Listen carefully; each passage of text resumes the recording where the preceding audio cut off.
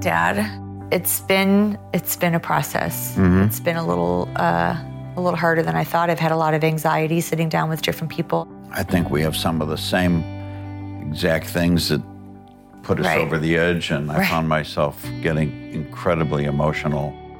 And I think that for me, with our case being so public, I feel really lucky. I feel lucky that people get to see and witness you the way that I have been able to see you my whole life, that people see you as passionate, dedicated, and fiercely loyal to their family, that you have been a pillar of strength. We both know that's not true. No, I'm not a pillar of strength. Strength doesn't mean that you don't have vulnerabilities. You were willing to let people see you cry, that you were willing to let people see your anger, that you were willing to let people help you and to share in the grief. That to me is strong. You were, I don't mean this meanly, you're broken, like your world shattered, and the whole world witnessed that. I'm also so grateful that people get to see you and Ron for being these amazing people that I got to grow up with and that I got to be impacted by, and other people got to learn from. I get people all the time that tell me, I wish I had a dad like that, or I wish that my sibling was as loyal to me as you were to Ron. My pride for you and for Ron, it's endured with you. I want the world to know how proud I am of you.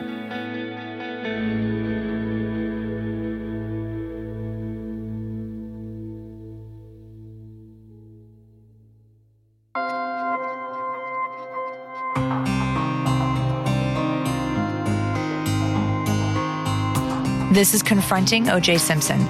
I'm your host, Kim Goldman. This episode is brought in part to you by Audible, your go-to destination for thrilling audio entertainment.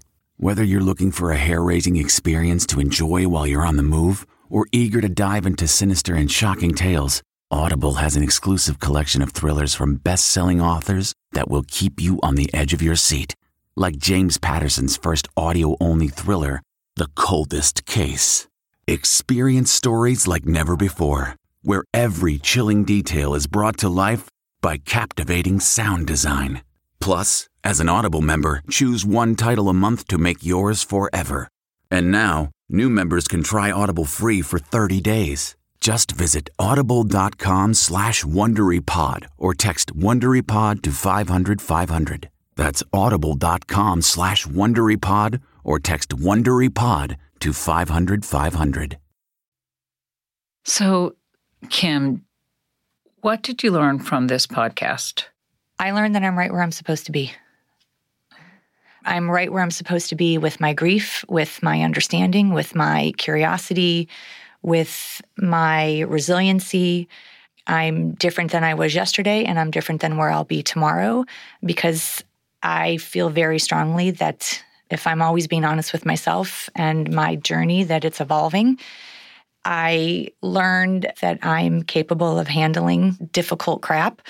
My brother's loss was the most difficult thing for me to face. Going back and discussing it gave me pause about some things as it related to evidence, as it related to the jury, as it related to feelings that Marsha's carried with her, Chris has carried, the jurors have carried. I mean, I think it gave me some understanding and appreciation for how it impacted other people, which was always important to me. I had someone recently tweet at me that I let Lionel Cryer, one of the jurors, off the hook, and I let him redeem himself. And I really sat with that for a couple minutes, because I don't think it was my job to provide a space for it to be a confessional. It wasn't about Lionel Cryer. That space that I had with him was about me and understanding why he came to the resolution that he did. I still don't respect it. I still don't appreciate it. I also don't think you let him off the hook. You let him speak, and I think anyone listening will come to their own conclusion. Well, we all thought that for you, this would be an experience where you would find answers, but what was amazing was the people you talked to found answers. Right. You know, David Aldana, the juror who is still convinced that O.J. Simpson is not guilty. Right. Jill Shively, the witness who almost got into an accident with Simpson, she was afraid to meet with you. And for her, this was cathartic. And we talked about this before we started, the concept of confronting. I think that it immediately gives this connotation that it's going to be confrontational, which was never our desire. That isn't part of my makeup. For the purpose of this podcast, it really was understanding what needed to be understood. From the beginning, I wanted it to be organic and I wanted to let it unfold. And I think that's what we did. And I've learned that I'm good in that space. Which interview will stick with you think the most? I think that Tom Lange's interview stuck out to me in a big way because of his feelings that everything should have been put in, regardless of whether or not it would have held up under cross-examination. Yeah, he went down a list of evidence that made you have a stomachache.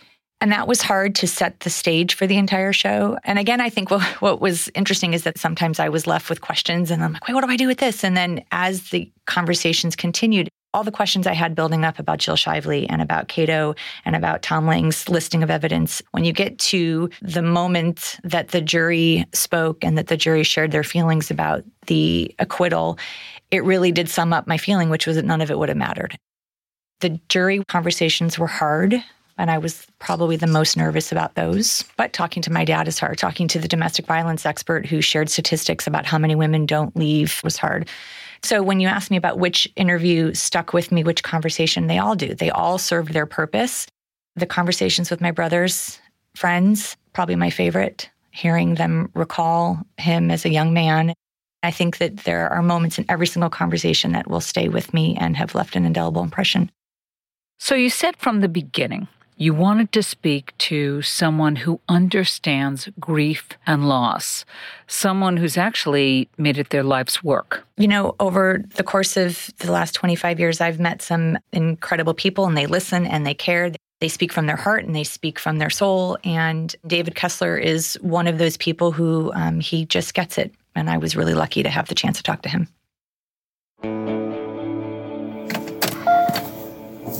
So I'm on my way to talk with David Kessler today. He's a grief expert. He is a co-author of a book on the 5 stages of grief. I'm also really curious about his belief system around closure and moving on. It's sometimes hard for me to explain to others the concept of closure and why it doesn't exist for me and why I'm totally okay with that. And how you can not have quote unquote closure in your life and still be a functioning human being. I want to talk about forgiveness, lack of forgiveness. Anyway, I think it's going to be great, and I'm looking forward to speaking with him. I'm excited.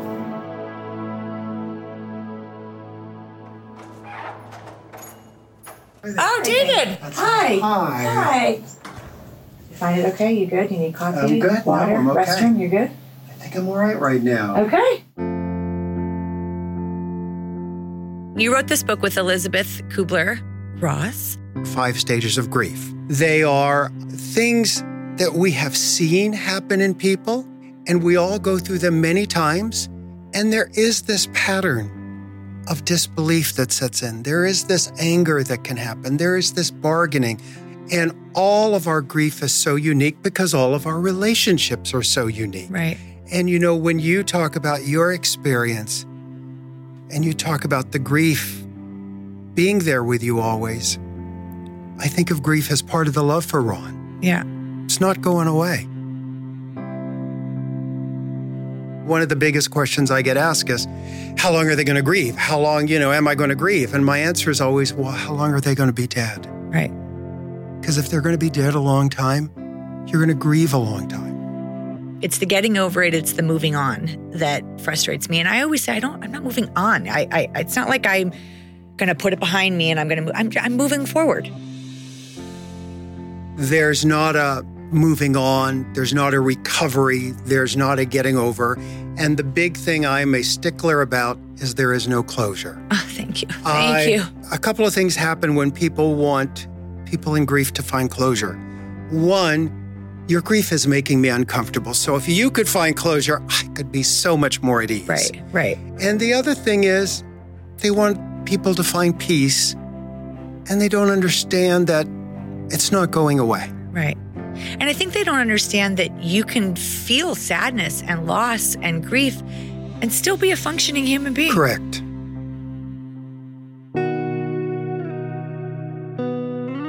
My relationship with my brother put my grief and loss into a place because we were so super tight. And so people that, like you said, they want to make themselves feel better. And so they try to say these perfect phrases. And over the years, I've stopped trying to argue and now I'm trying to educate. First of all, I think you have such an important voice. You are the voice of siblings. And I think sibling grief gets missed so often. Yeah. I mean, no one knows what it's like to be you or me or anyone else. Right. Grief is a no judgment zone. Ask me how I cope. Rather than tell me what you think I'm not doing right, ask me what I'm doing. Right. I think I'm doing okay. Right. And maybe tomorrow I'm going to have a different feeling about how I'm doing because it's a different day and different feelings come up on different day. But ask me how I'm coping. And if you get sad, or whatever feeling you may have that's on that, quote, dark spectrum that way, Right. the downside of things, why would we dive into that? And then when you're joyous, not go, well, get over that joy. They're both experiences of life. I didn't get to grieve right away. Right. Because we moved very quickly from the murder to everything being on television and in the courtroom. And then we moved quickly from that trial to the second trial. And there was just people around all the time and there was just cameras on all the time. And then when everybody went away, then I was like, oh, well, this is what this feels like. Because I had been able to kind of mask it because I had to get up and go to court. I had to get up and do certain things. That was my job. That sounds like healthy delayed grief. You had to delay it with everything. I mean, you can't do what you needed to do and feel everything that could be felt. So of course you would feel it later. Makes perfect sense. In some ways, I feel like I cheated my brother out of feeling the loss for him. I mean, I had a lot of guilt about that for a long time. I can understand how you would feel that way, but you were doing what was required in the moment for your brother. Sitting alone on a mountaintop crying for him would have been very present with your grief, but that wasn't what was required of you in the moment. And what was required of you was 1,000 times more uncomfortable than sitting on a mountaintop with grief. That was being present for him. I struggled with all the should-haves and the would-haves and the Right. supposed-to-bes. I have a new book that I just finished, and part of what I talk about in there is the 1-year myth. Yeah. That 1 year, we should all be done. And there's nothing true about that. A long time ago, I wrote like a top 10 list of things to not say Right? to someone in grief. It's all part of God's plan. Right? You can have more kids. You have other siblings, which I don't. You'll get over it all in due time. Gets easier with time. Right? I'll hate You're only given what you could handle, God, yeah, right? Yeah. Just because I'm grieving doesn't mean I can't giggle, doesn't mean I can't laugh, doesn't mean I can't enjoy life. I just have always said that for me, my life is like a sundae, just without the cherry on top. I can have great things happen, but Right. it's bittersweet because Right. I'm not experiencing it Right. with my best friend. And all of these moments that I'm having, he didn't get to have. Do you think that having that belief doesn't allow you to then experience what true or pure joy could be? No, I actually think the opposite. When your bandwidth has been stretched to just a hideous place of sadness, of grief, you have that same opposite bandwidth of joy. People who have had great grief are actually capable of really great joy. I think we appreciate it more. I think we appreciate it more.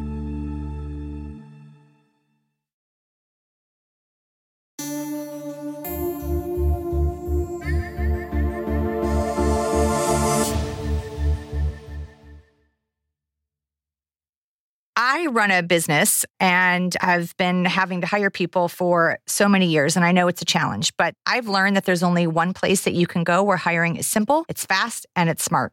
It's a place where growing businesses connect to qualified candidates, and that place is ZipRecruiter.com. As applications come in, ZipRecruiter analyzes each one and spotlights the top candidates so you never miss a great match.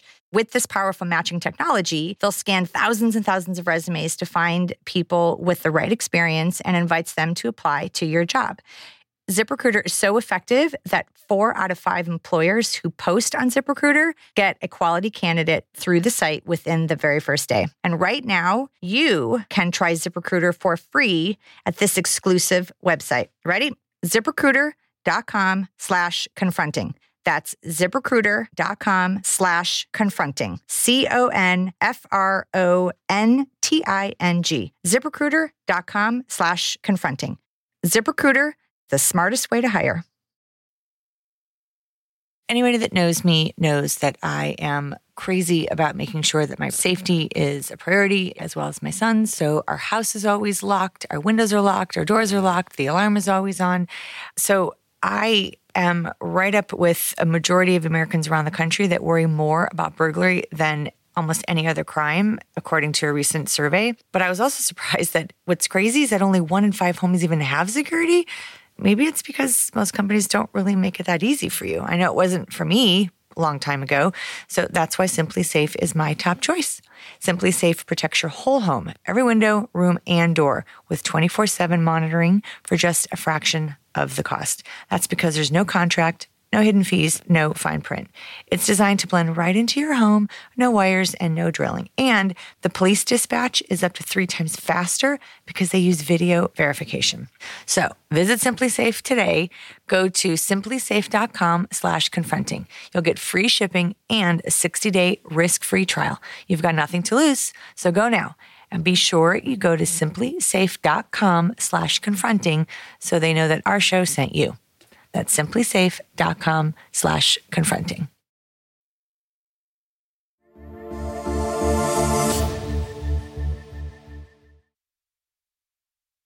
I had a really hard time, my dad and I both, with being around my brother's friends as they were moving through their life, getting married, having kids. It was very difficult for us. Does that happen a lot? It does, and I think it's worse now with social media. When a child dies, a brother dies, a loved one dies, there's milestones. All their friends are getting married. You know, someone's becoming a parent. You're like, oh, he's never going to have this. And I remember Chris Darden and I, his brother died. And I remember we were talking on the phone and he said that he wishes that he had my loss the way that my brother died, in the sense that it was quick because his brother died of an illness and how hard that was to watch his brother die and him not be able to help. And I was like, oh my God, what I wouldn't give to be able to say goodbye. And so here we were comparing and wishing that we had the other one, you know, and it was just this weird conversation that we were. And people realize that, like, our mind even does the grass is greener. Yes. In grief. 100%. And so, you know, I have friends that they'll tell me, I mean, I have a girlfriend, her father was dying and they all got to stand around. And when she was telling me this beautiful story about how her father passed away, she's just so peaceful with it. And I'm like, I'm so envious. And one of the things that I talk to people about is jealousy is such a normal emotion in grief. Like, I have 3 of my very best friends are very close with their brothers. And it's like bittersweet. It's this weird feeling that I'm so envious. How could you not be? I know. How could you not be? It's hard to understand why. Why are you here and not him? Well, why do bad things happen? Why do some people in this world get 5 years and others get 100? I don't know why this planet is set up that way. I don't know why people do everything right and die, and horrible people can do everything wrong and live. I mean, I don't get it. That just is. And one of the things I teach and one of the things I work with is pain from loss is inevitable. Suffering is optional. Pain is the pure pain we feel of someone dying. Suffering is what our crazy mind can do. And our crazy mind, you would think after it has a loss, it would go, wow, you've had a horrible loss. I'm going to be really kind and loving. But our mind can give us survivor's guilt and blame us and blame other people. I mean, I think on some level, our mind can't comprehend death without a reason. And there has to be someone to blame. It's often ourselves. or the survivor's guilt that we turn on ourselves. So part of my work is I can't take away your pain. Your pain's part of the love. I want to give you the dignity of your pain. The suffering, what your mind is doing to you, is the place I can help ease it. And it's challenging. How long does someone stay in the suffering stage? Because I feel like sometimes I'm suffering because some days are just harder than others. And I'm a parent now, and I have my son, and there are moments where I see my son walk by and I see my brother like it's trippy. How does that happen? He never met my brother, and how can he have those mannerisms? And how can I look at his eyes sometimes and think, oh my gosh, I'm looking like, and it fucks with me, because I'm moving along and I'm having a good day, and then whammo, I'm just crushed. And I think that like when you say suffering's optional, it's like sometimes I want to feel that because it makes me feel close to my brother. When you authentically see a glimpse of your brother in your son, to me, that's not suffering. That's the memories. That's the pure love. There's nothing I would say about that that's suffering. Suffering would be if you're just sitting around having a good day and your mind turns on you and starts chattering and stuff, and there's been no trigger. There's been nothing outward, and your mind just starts being cruel to you. That's the suffering I'm talking about. My son, interestingly, feels a closeness to my brother, having never met him. And sometimes I worry that I've put too much on him, and I don't know if there's too much, but I talk about him freely in the house, and right. Uncle Ron, and there's a picture in his room. And, when we go to the cemetery, he comes and he writes his own notes to him. I mean, my son's 15 now, but from the time he was little, he'd always write his own notes. I love you. I miss you. And then as he's gotten older, it's like, I wish I would have met you. But he feels this closeness to him. I struggled for a long time thinking that I was imposing my grief on my kid because he was feeling all this emotion around it, having never met this person. And we talked a little bit about like why he finally said, well, it's your brother. And I was just like thankful because I don't have anybody else to share stuff with. Like my dad and I, sometimes we resist sometimes telling each other that we're still hurting and that we're still sad because we don't want to burden the other one with our feelings. I'm like, Dad, you're the only one that gets this. I can't not share this with you. And he's like, well, I don't want to put my stuff on you because I'm the dad and I'm supposed to. Right. And that took a lot of working through. First of all, it's just so beautiful. And I think about one of the concepts is grief must be witnessed because the love needs to be witnessed. Your grief and your loss obviously has so many crazy, horrendous, moving parts in the world. And the idea that your son could bring it to its purest moment because he's your brother. At the end of the day, your son saw the most basic part of all this. He saw Ron, your brother. You've been teaching him more about love than about grief. And the other thing you've been teaching is it's very easy to love people in their presence. How do we love them in their absence?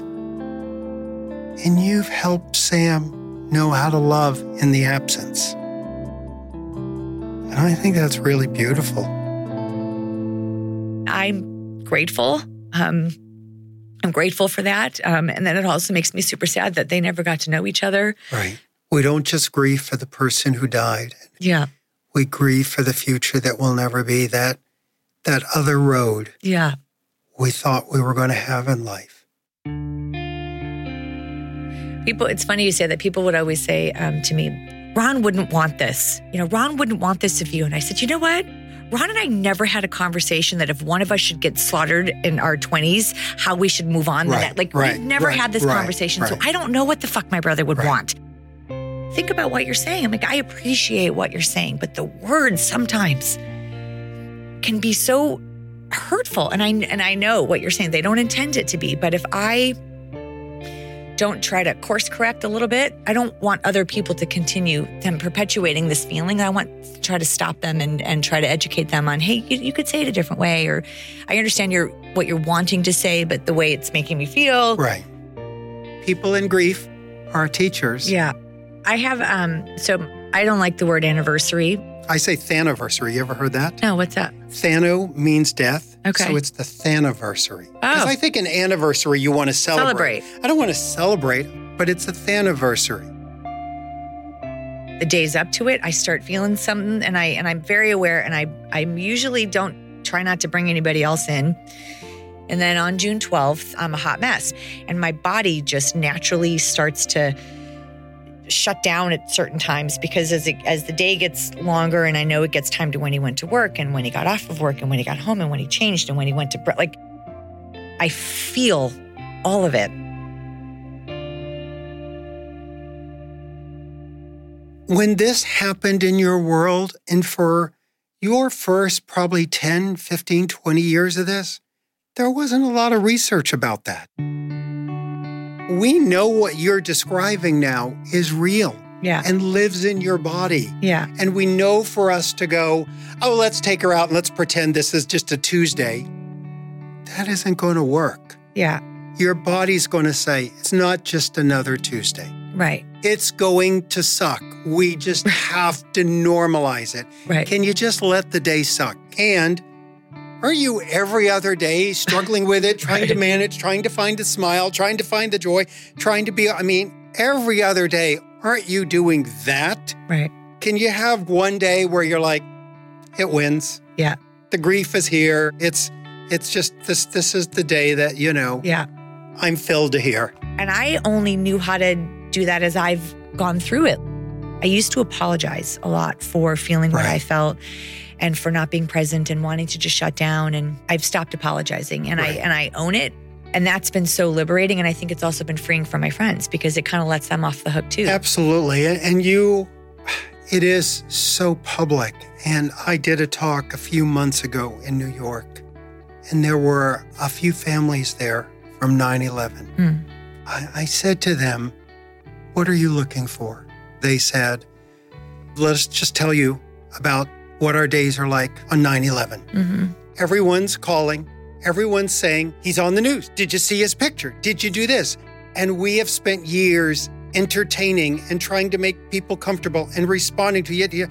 And they're like, we don't want to deal with the outside world anymore on that day. We want it to be our day. Do you have people that have had loss like mine where it has been a murder and the person has either been in prison or acquitted and they're walking free, that the person's wanted to go and talk to the person that killed her? Yeah, so let's talk about that. So first of all, I always remind people we have a legal system, not a justice system. Mm-hmm. I feel silly saying that in front of you because it's not just for me. You know that more than anyone in the universe. And there is another kind of hell that I think people who have had someone murdered experience. One of the things I tell people all the time is I'll go, oh, well, their loved one was in the wrong place at the wrong... And I'm like, no. The murderer was in the wrong place at the wrong time, doing the wrong thing. Right. They were just living their life. Right. There is no blaming the victim here. So forgiveness is something that comes up a lot, and it's very trendy. Yeah. Let's get everyone to forgive. There might be some things that are harder to forgive. I think forgiveness is a very personal thing. I'm so okay with not forgiving the killer that stabbed my brother to death. And I wish people could just let me be okay in that because it's unforgivable. For me, A, he's not asking for forgiveness. And B, I don't need to give that away. Like, why do I have to do that? Why do I have to do all that work? And they said, well, if the forgiveness is more for you than for him. I'm like, but I'm okay. Everyone has to find where they are in that. Just like closure. Putting closure or forgiveness as something is on your to-do list is a ridiculous thing. I mean, if you've happened to have had a brother murdered, in the same way, then maybe there's a discussion. But if you're just on the sideline telling someone to find closure and find forgiveness, whatever.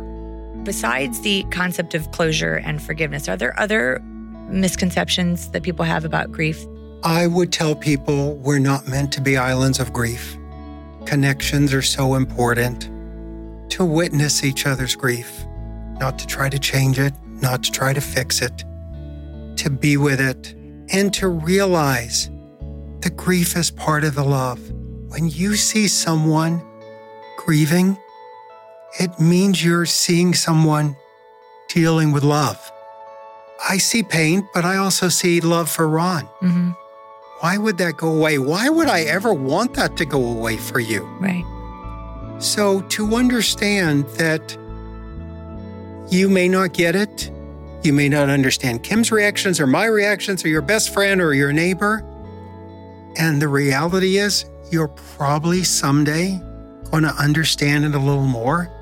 There just is no right way to do this, and everyone does it so differently. And I think that's what this whole process has been about. Right. Like I've already felt what I believe is the worst pain. And I'm so much stronger. And I'm really proud of the fact that I'm standing and I can face the world. Right. I don't know that 10 years ago I would have been able to say that, but today I'm feeling like, okay, I think. And if not, I know I have my tribe. For a very long time, I was Fred's daughter and I was Ron's sister and I was Sam's mom. In the last 5-6 years, I've kind of emerged as Kim, and it's been nice. And at the end of the day, you, Kim, are the evidence that Ron lived. You are the living, breathing evidence that he was here. Your father is the evidence that he was here. And so is your son. Yeah. And to me, that's the legacy of all this. And you embody, I'm sure, the best of him. By the way, I love your heart. Thank you. I feel the tenderness and sweetness of your heart connects me to Ron. I get to know Ron a little bit through you. Thank you.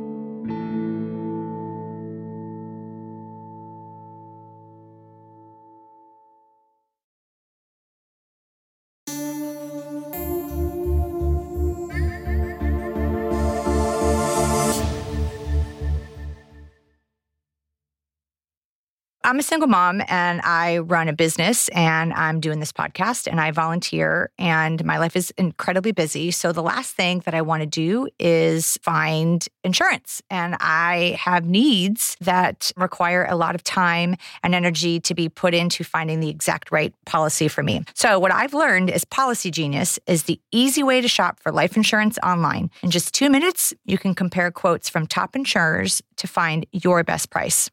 Once you apply, the Policy Genius team will handle all of the paperwork and red tape. There's no sales pressure, there's no hidden fees, just financial protection and peace of mind. And Policy Genius doesn't just make life insurance easy, they can also help you find home insurance, auto insurance, pet insurance, any kind of insurance you need, they've got your back.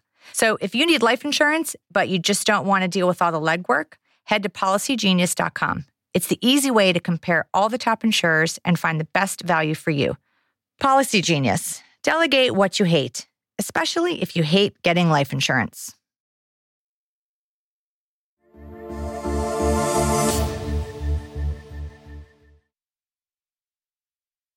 Kim, are there any other thoughts about Ron you'd like to share? This process made me miss him more. And I don't mean that to say I didn't miss him a lot before, but I think every day there's a moment that I feel like I want to share something with him or that I want to talk to him or I want to run something by him because he was my touchstone.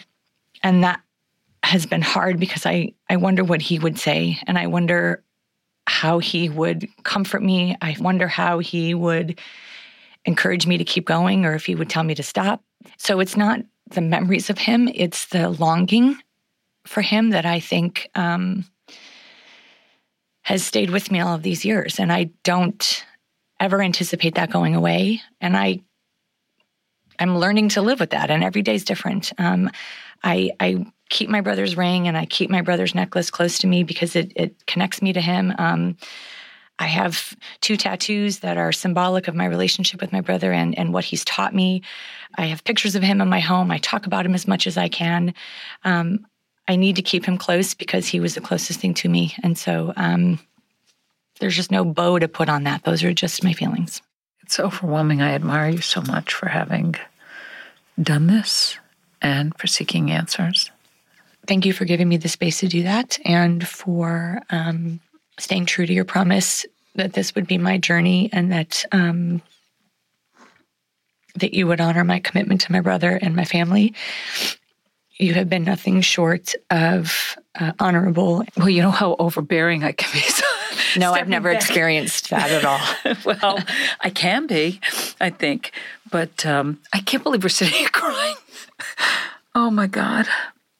So several months ago, when we first started, you and your father, Fred, shared with us some wonderful stories about Ron. And you were going through the garage at your house and looking at pictures. And you also told us about Ron's answering machine. I want to go back to that moment.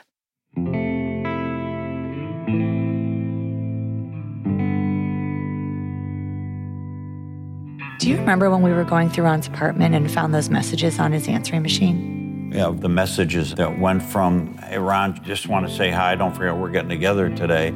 And then slowly, as you heard them, went from, hey, Ron, I wanted to talk to you. I keep hearing your name today, and I want to be sure it's not you. I want to be sure you're okay. To almost the equivalent of, Ron, I now know it's you. I wanted to hear your voice. I wanted to hear your voice one more time. And I love it. That series of messages on his answering machine were so telling of how people felt about Ron. God knows how many people had called on that message machine. You kept those messages. Why? We kept them because those were the last few things that connected us to Ron.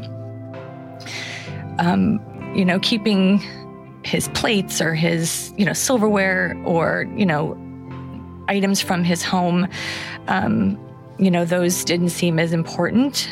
So keeping the messages for the people that reached out to him and that were connected to him and that were concerned about him, it just seemed like the right thing to do. Will you share them with us? Yeah, they're hard to listen to. This is for you, Ron. I will always love you.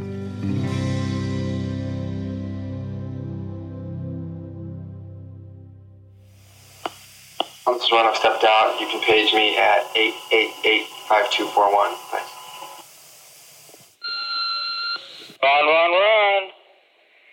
Run, run, run, run, run, run. Hey, Bonehead. It's almost 10 o'clock. I'm debating whether I'm just going to head on over to your house or not. I want to get moving here. I'll probably give it about 10, 15 more minutes. Call me later.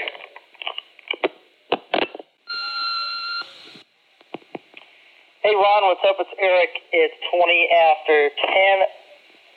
Wake up. Ron. You bum. What are you doing?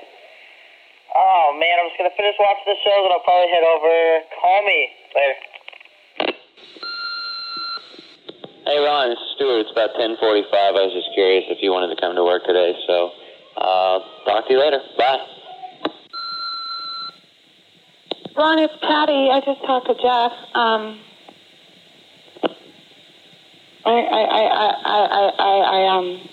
need to talk to you, and I'm not sure if what I'm hearing is right. I don't know if they're playing a joke because he has the car and the keys and everything. But call me. I'm going to try paging you. Ron, this is Jeffrey. If you're dead, man, you'll hear me from upstairs. I love you, man. I just heard on the news right now. Fingers are crossed, and I'm hoping it's not you.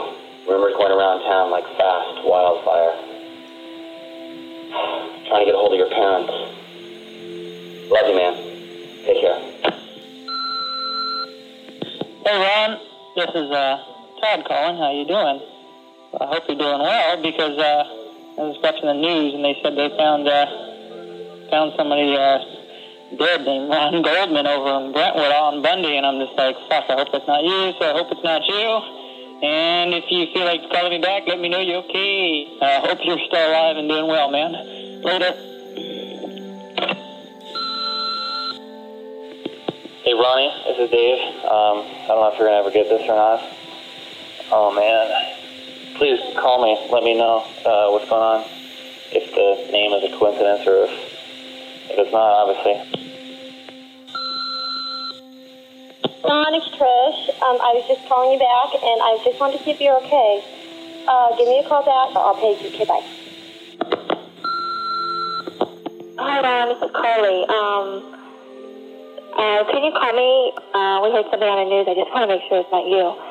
Call me. Bye. As soon as possible. Anytime tonight. Okay? Bye. Ron, this is Kimberly. It's Monday night. I haven't talked to you in a while. Heather Burke was just call me and said something happened to you. If something didn't happen to you, please call me back. I need to talk to you. Bye. Hey, Ron.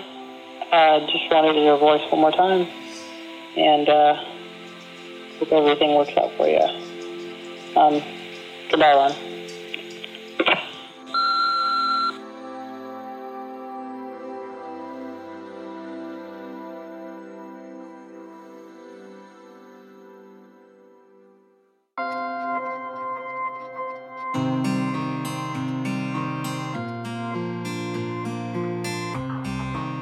Hey, Confronting listeners, this isn't the end of season 1.